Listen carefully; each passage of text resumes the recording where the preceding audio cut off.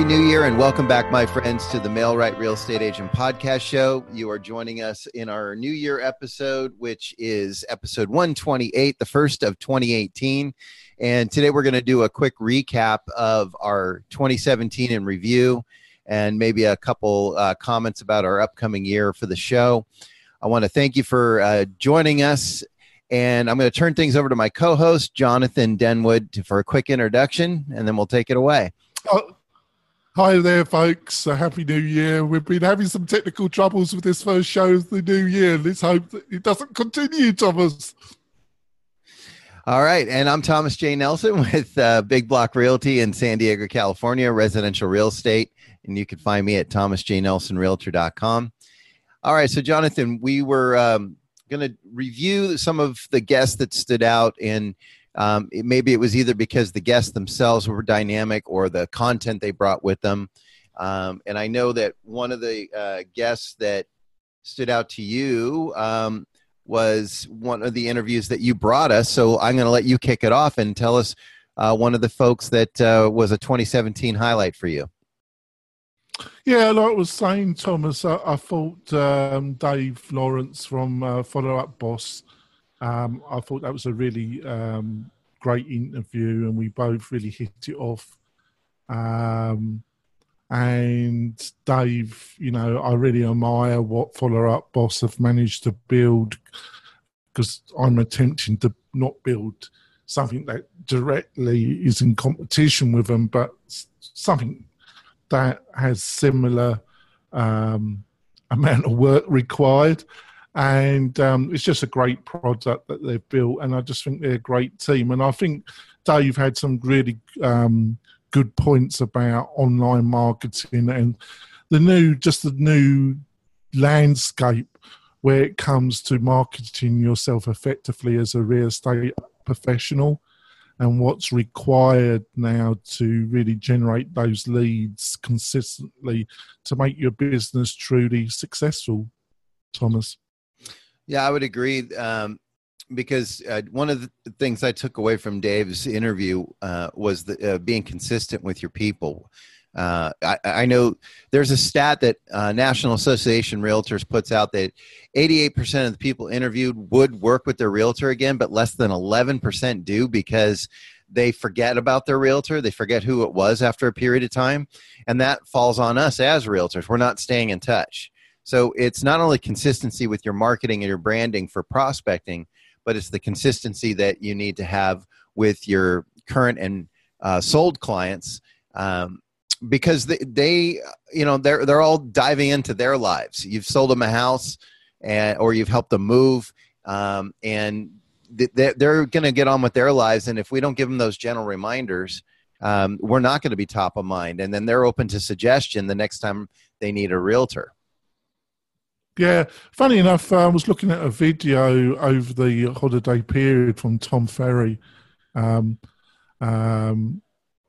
he was really talking about that. He was actually saying, Tom, that he has loads of people come to him and say, what customer management system should they use? And he turns around to them and he says, it doesn't really matter. What matters is the reasons why you're using it. And I totally agree. And I'll put a link in the show notes to that video, because I think a lot of people in the industry really struggle with this whole concept of growing your database, keeping in contact with it, and really doing things that really generate real leads, because I know a couple of agents that really do a lot of stuff online, Thomas, and but they don't really generate the kind of leads from it that they should do. Yeah, it's one thing to generate the leads, but it's another thing to actually work the leads and be able to have some sort of a system that automates yet targets responses to those leads. In other words, you don't want to be sending out generalized information when you have buyers, you have sellers, you have military, you might have seniors versus first-time buyers. Your message needs to cater to the specific groups. So one of the things you need to do with your groups is categorize who they are, so you know what message you want to be sending them. So, and those are something I've kind of hammered to death, wasn't it? Categorization. But I also think it also touches on another subject that we discussed on and off throughout the whole of 2017, was that if you can niche, I call it nicheify. It's actually not a word. It's a word I made up, but it's actually, actually finding a target audience in your area, based on geography, age, segment, doesn't really matter, but it's finding that niche that you can really focus, because I really think that really helps with all your marketing, doesn't it?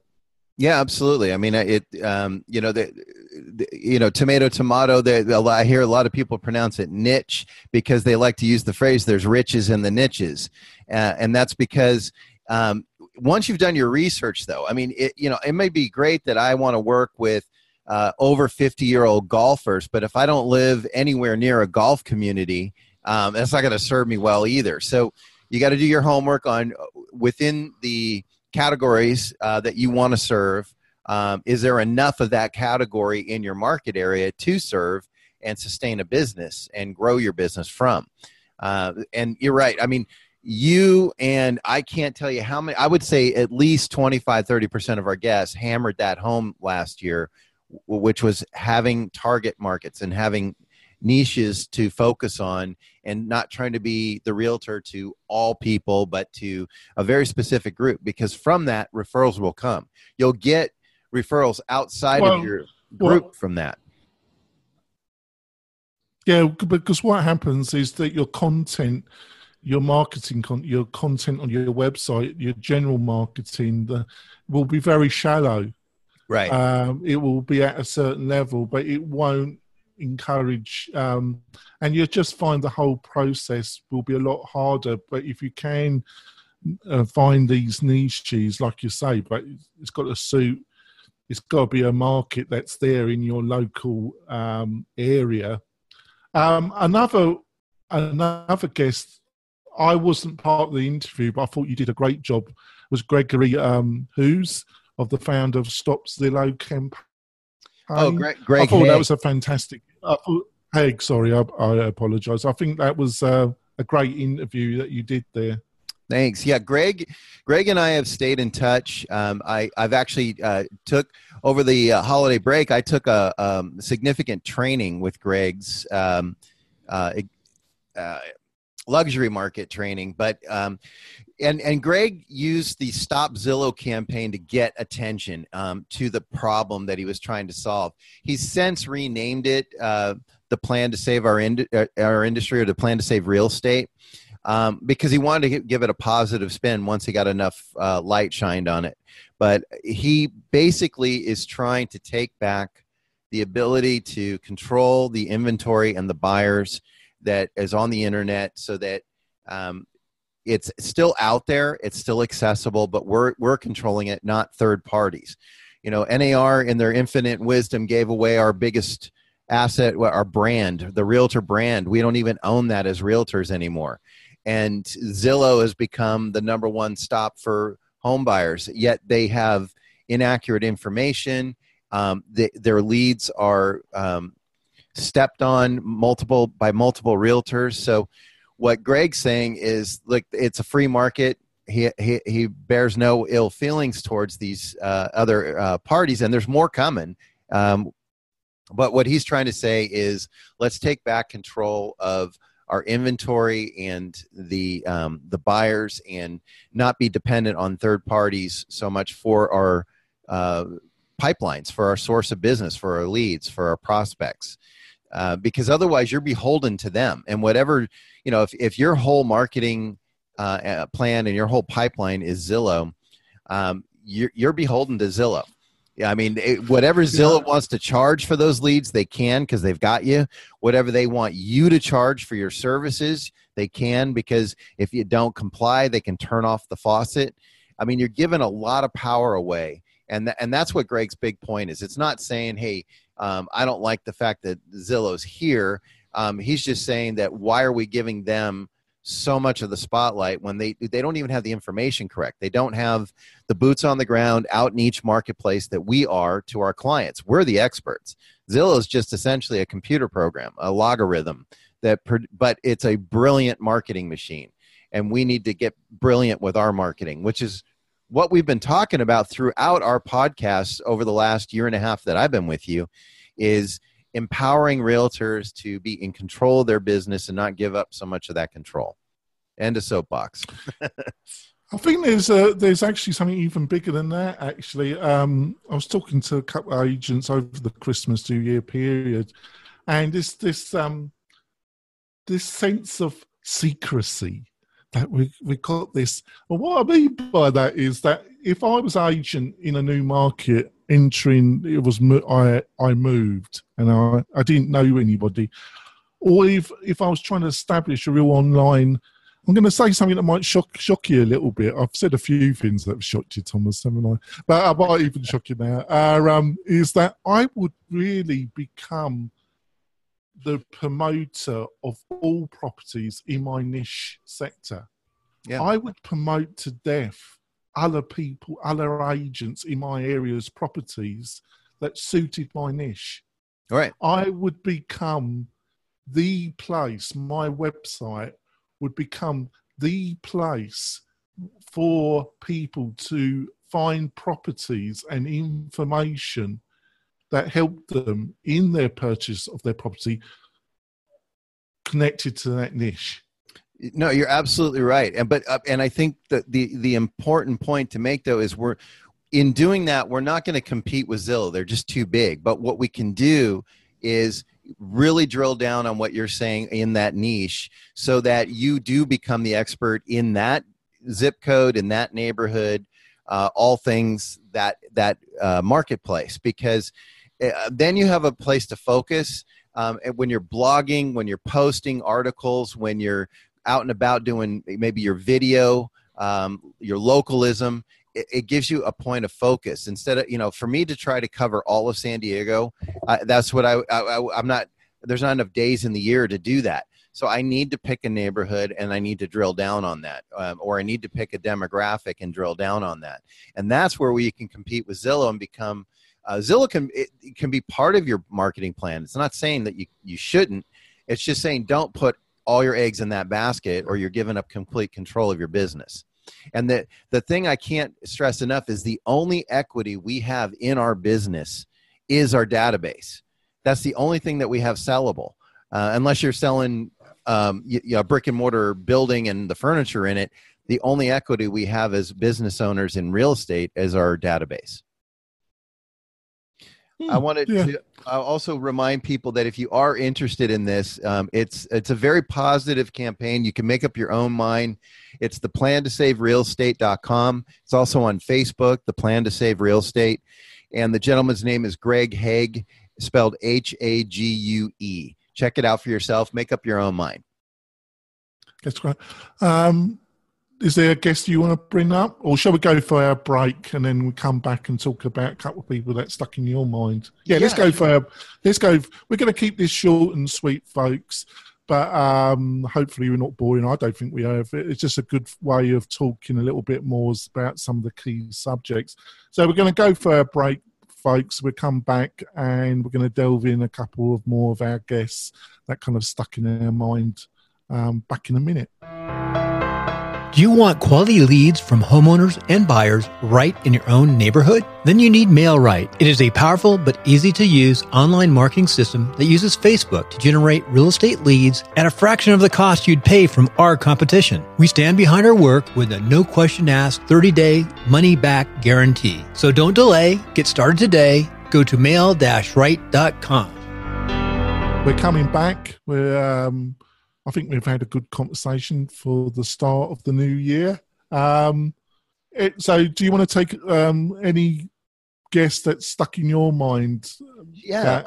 Well, there's a few, but I'll start out with one of the guests I'm just super proud that we got in, and we got him in twice, once in 2016 and once in 2017, and that was Michael E. Gerber of the E-Myth. I mean, this is the guy who wrote the E-Myth, which by the time I got a hold of it was called The E-Myth Revisited. And Michael Gerber's book is what launched my entrepreneurial career. Reading that book set the tone for the last 35 years of my life.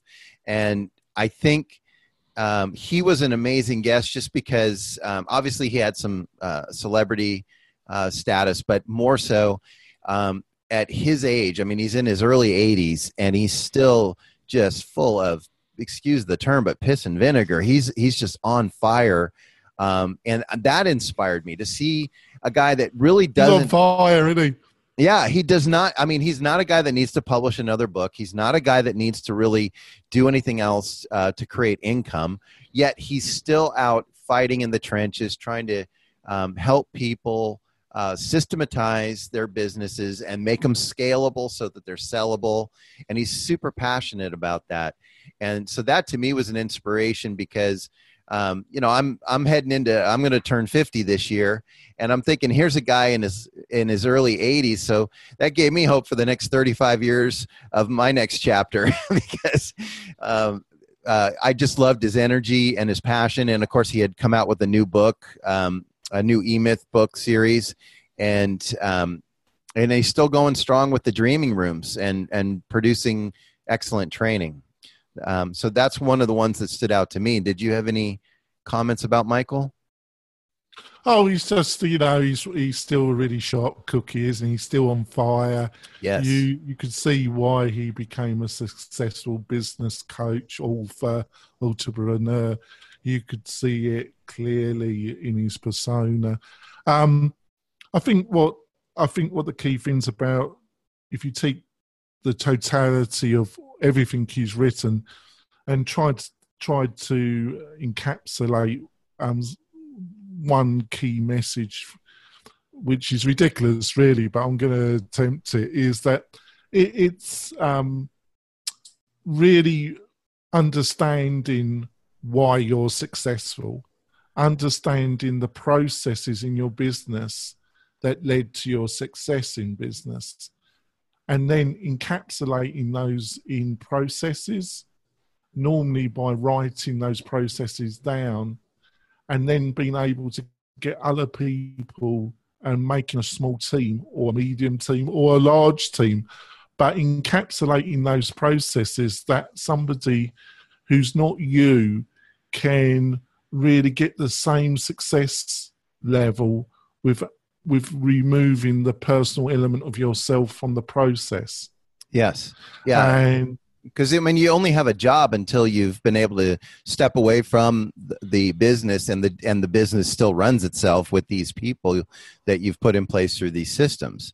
So I mean, until if when you walk away, the money stops coming in, you just have a job, and that's what Michael is sharing with us in his latest book, Beyond the E-Myth. What he was really trying to tie together was how to take, once you do systematize successfully your business, then how to turn it into something that's scalable and sellable so that you can not only step away from the daily operations, but one day retire from it and still have equity enough in the business to be an attractive purchase for someone else to carry it on. And the other thing is, I totally agree with what you just said, but even before that stage, the more understanding and the more you can process your activities, especially in today's environment for the agent, small boutique brokerage, where time and stress levels are pretty high, and the lack of time is also high, is the more you can process this and write it down and turn it into a process, the less stressful your life's going to be. And unfortunately, I've observed with a lot of agents, and it's linked, I forgot the lady's name, the counsellor, I forgot her name. She's been on the show twice, hasn't she? The lady from Canada. Oh, Kim Addis. Yes. Yeah. It's a bit linked to that because consciously and also subconsciously, I think a lot of agents cannot achieve that. No. Because it's almost like there's part of them that doesn't want it.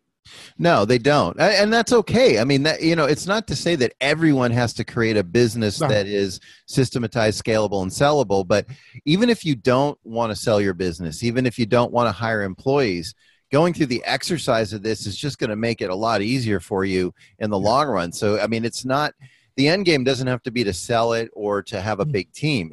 You could be the solo person, but you still, in real estate, have a team. I mean, I have title, escrow, lender, underwriter, and so on and so forth. And it would be nice to know how to orchestrate them in a more cohesive way so that we're all playing off the same sheet of music every escrow we're in, for example.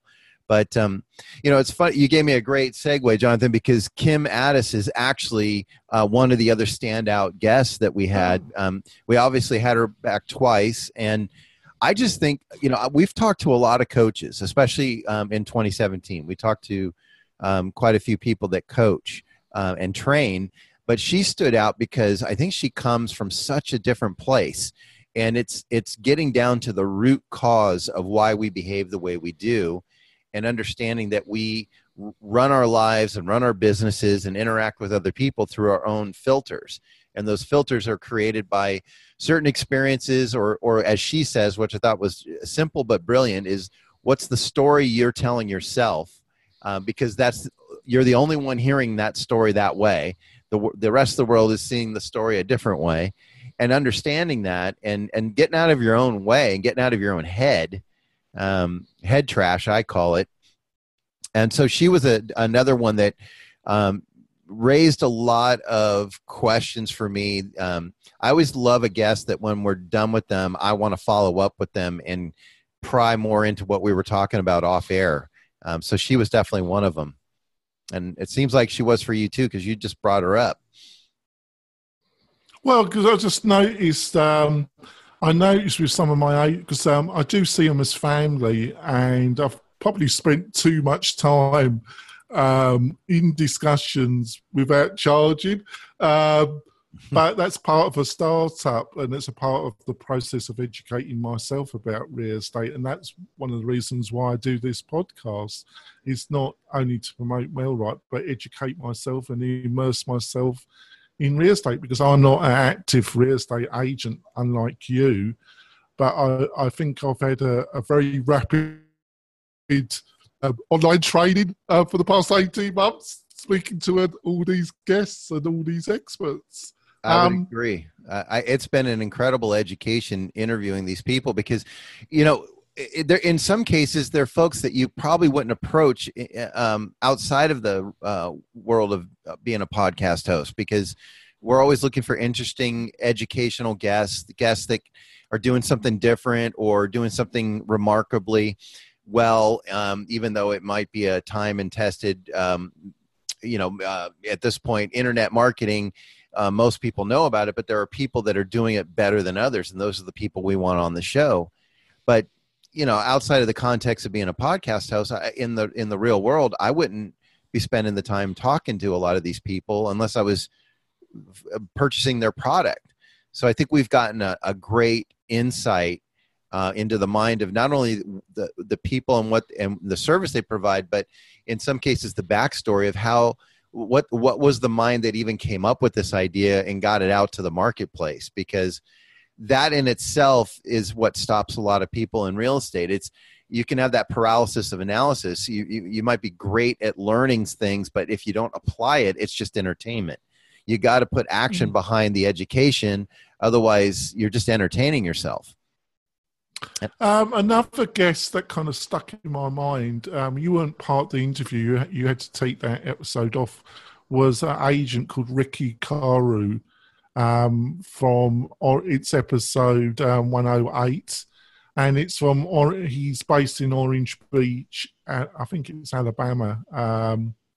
And what struck me about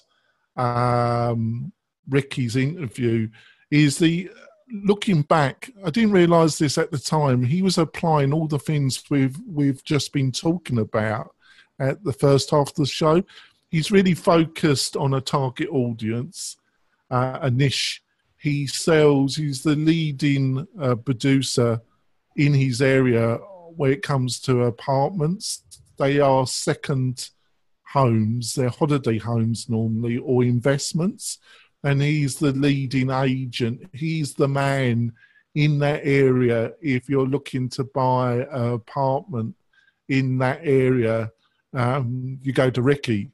And he's kind of establishing himself. And also, he, through the interview, he made it really clear that he's merciless about keeping in touch with past clients or people that have had any kind of business dealings with him by consistently, not every month, but utilizing his electronic systems, keep in touch with these people at different levels and segmentizing his database. Everything we discussed Ricky was doing, and that's why I think he had produced over 100 transactions in 2016, which is a lot for somebody that is like you, who's got a virtual team. That shows to me, and he didn't look totally destroyed by the process. So that suggests to me that it's also linked to what we just discussed with Michael, that he's got processes as well. Yeah. Well, and, I know we're running short on time. So what I'd like to do to wrap up my portion of this is just say that I think, as we were talking about earlier, the education that's come out of this, the takeaways I had from 2017 were you absolutely have to have an online presence, but you have to have a campaign, a plan, a call to action. You have to have a landing page. You have to have a niche or a niche, tomato. And I think video I was just going to get into that. Video was a big topic last year. And the difference between having evergreen video, which means reusable, professionally done video, versus more in the moment videos that do have a shelf life because they're topical and time sensitive, but still you need to have a good combination of both. So those were the big business takeaways I had from 2017 that I wanted to share.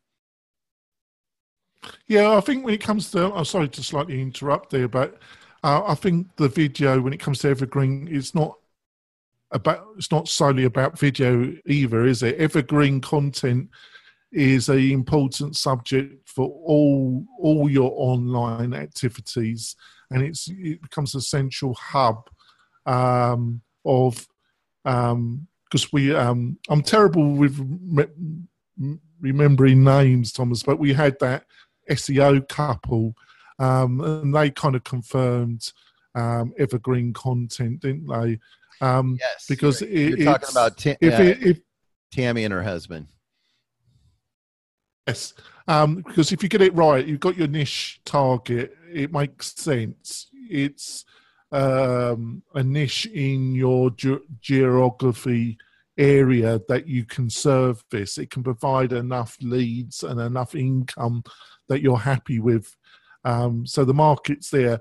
But if you can identify that, it helps you produce this evergreen content, written and video. It helps you become that person that is the total authority. It's the thing that makes you different from all the other agents in your area. Yeah, I would agree with that because so few are utilizing it, which is crazy. I mean, with the ease of it now, I mean, with an iPhone, you've got a movie studio and a recording studio and a photography studio in your pocket. And then the content, you can, a lot of my blogs, I'll do them on my phone, email them to myself, clean it up and post it. That's what I do with downtime a lot of the time. If I'm sitting waiting online or something, or if I'm in an area where I really think it's a cool area and it would add to my marketing, I'll do a quick video in that area and post it. It doesn't have to be, Martin Scorsese. I mean, people want real, authentic, and short. That was something else I've learned from our guests is keep it short and to the point, and short and consistent is better than long and inconsistent.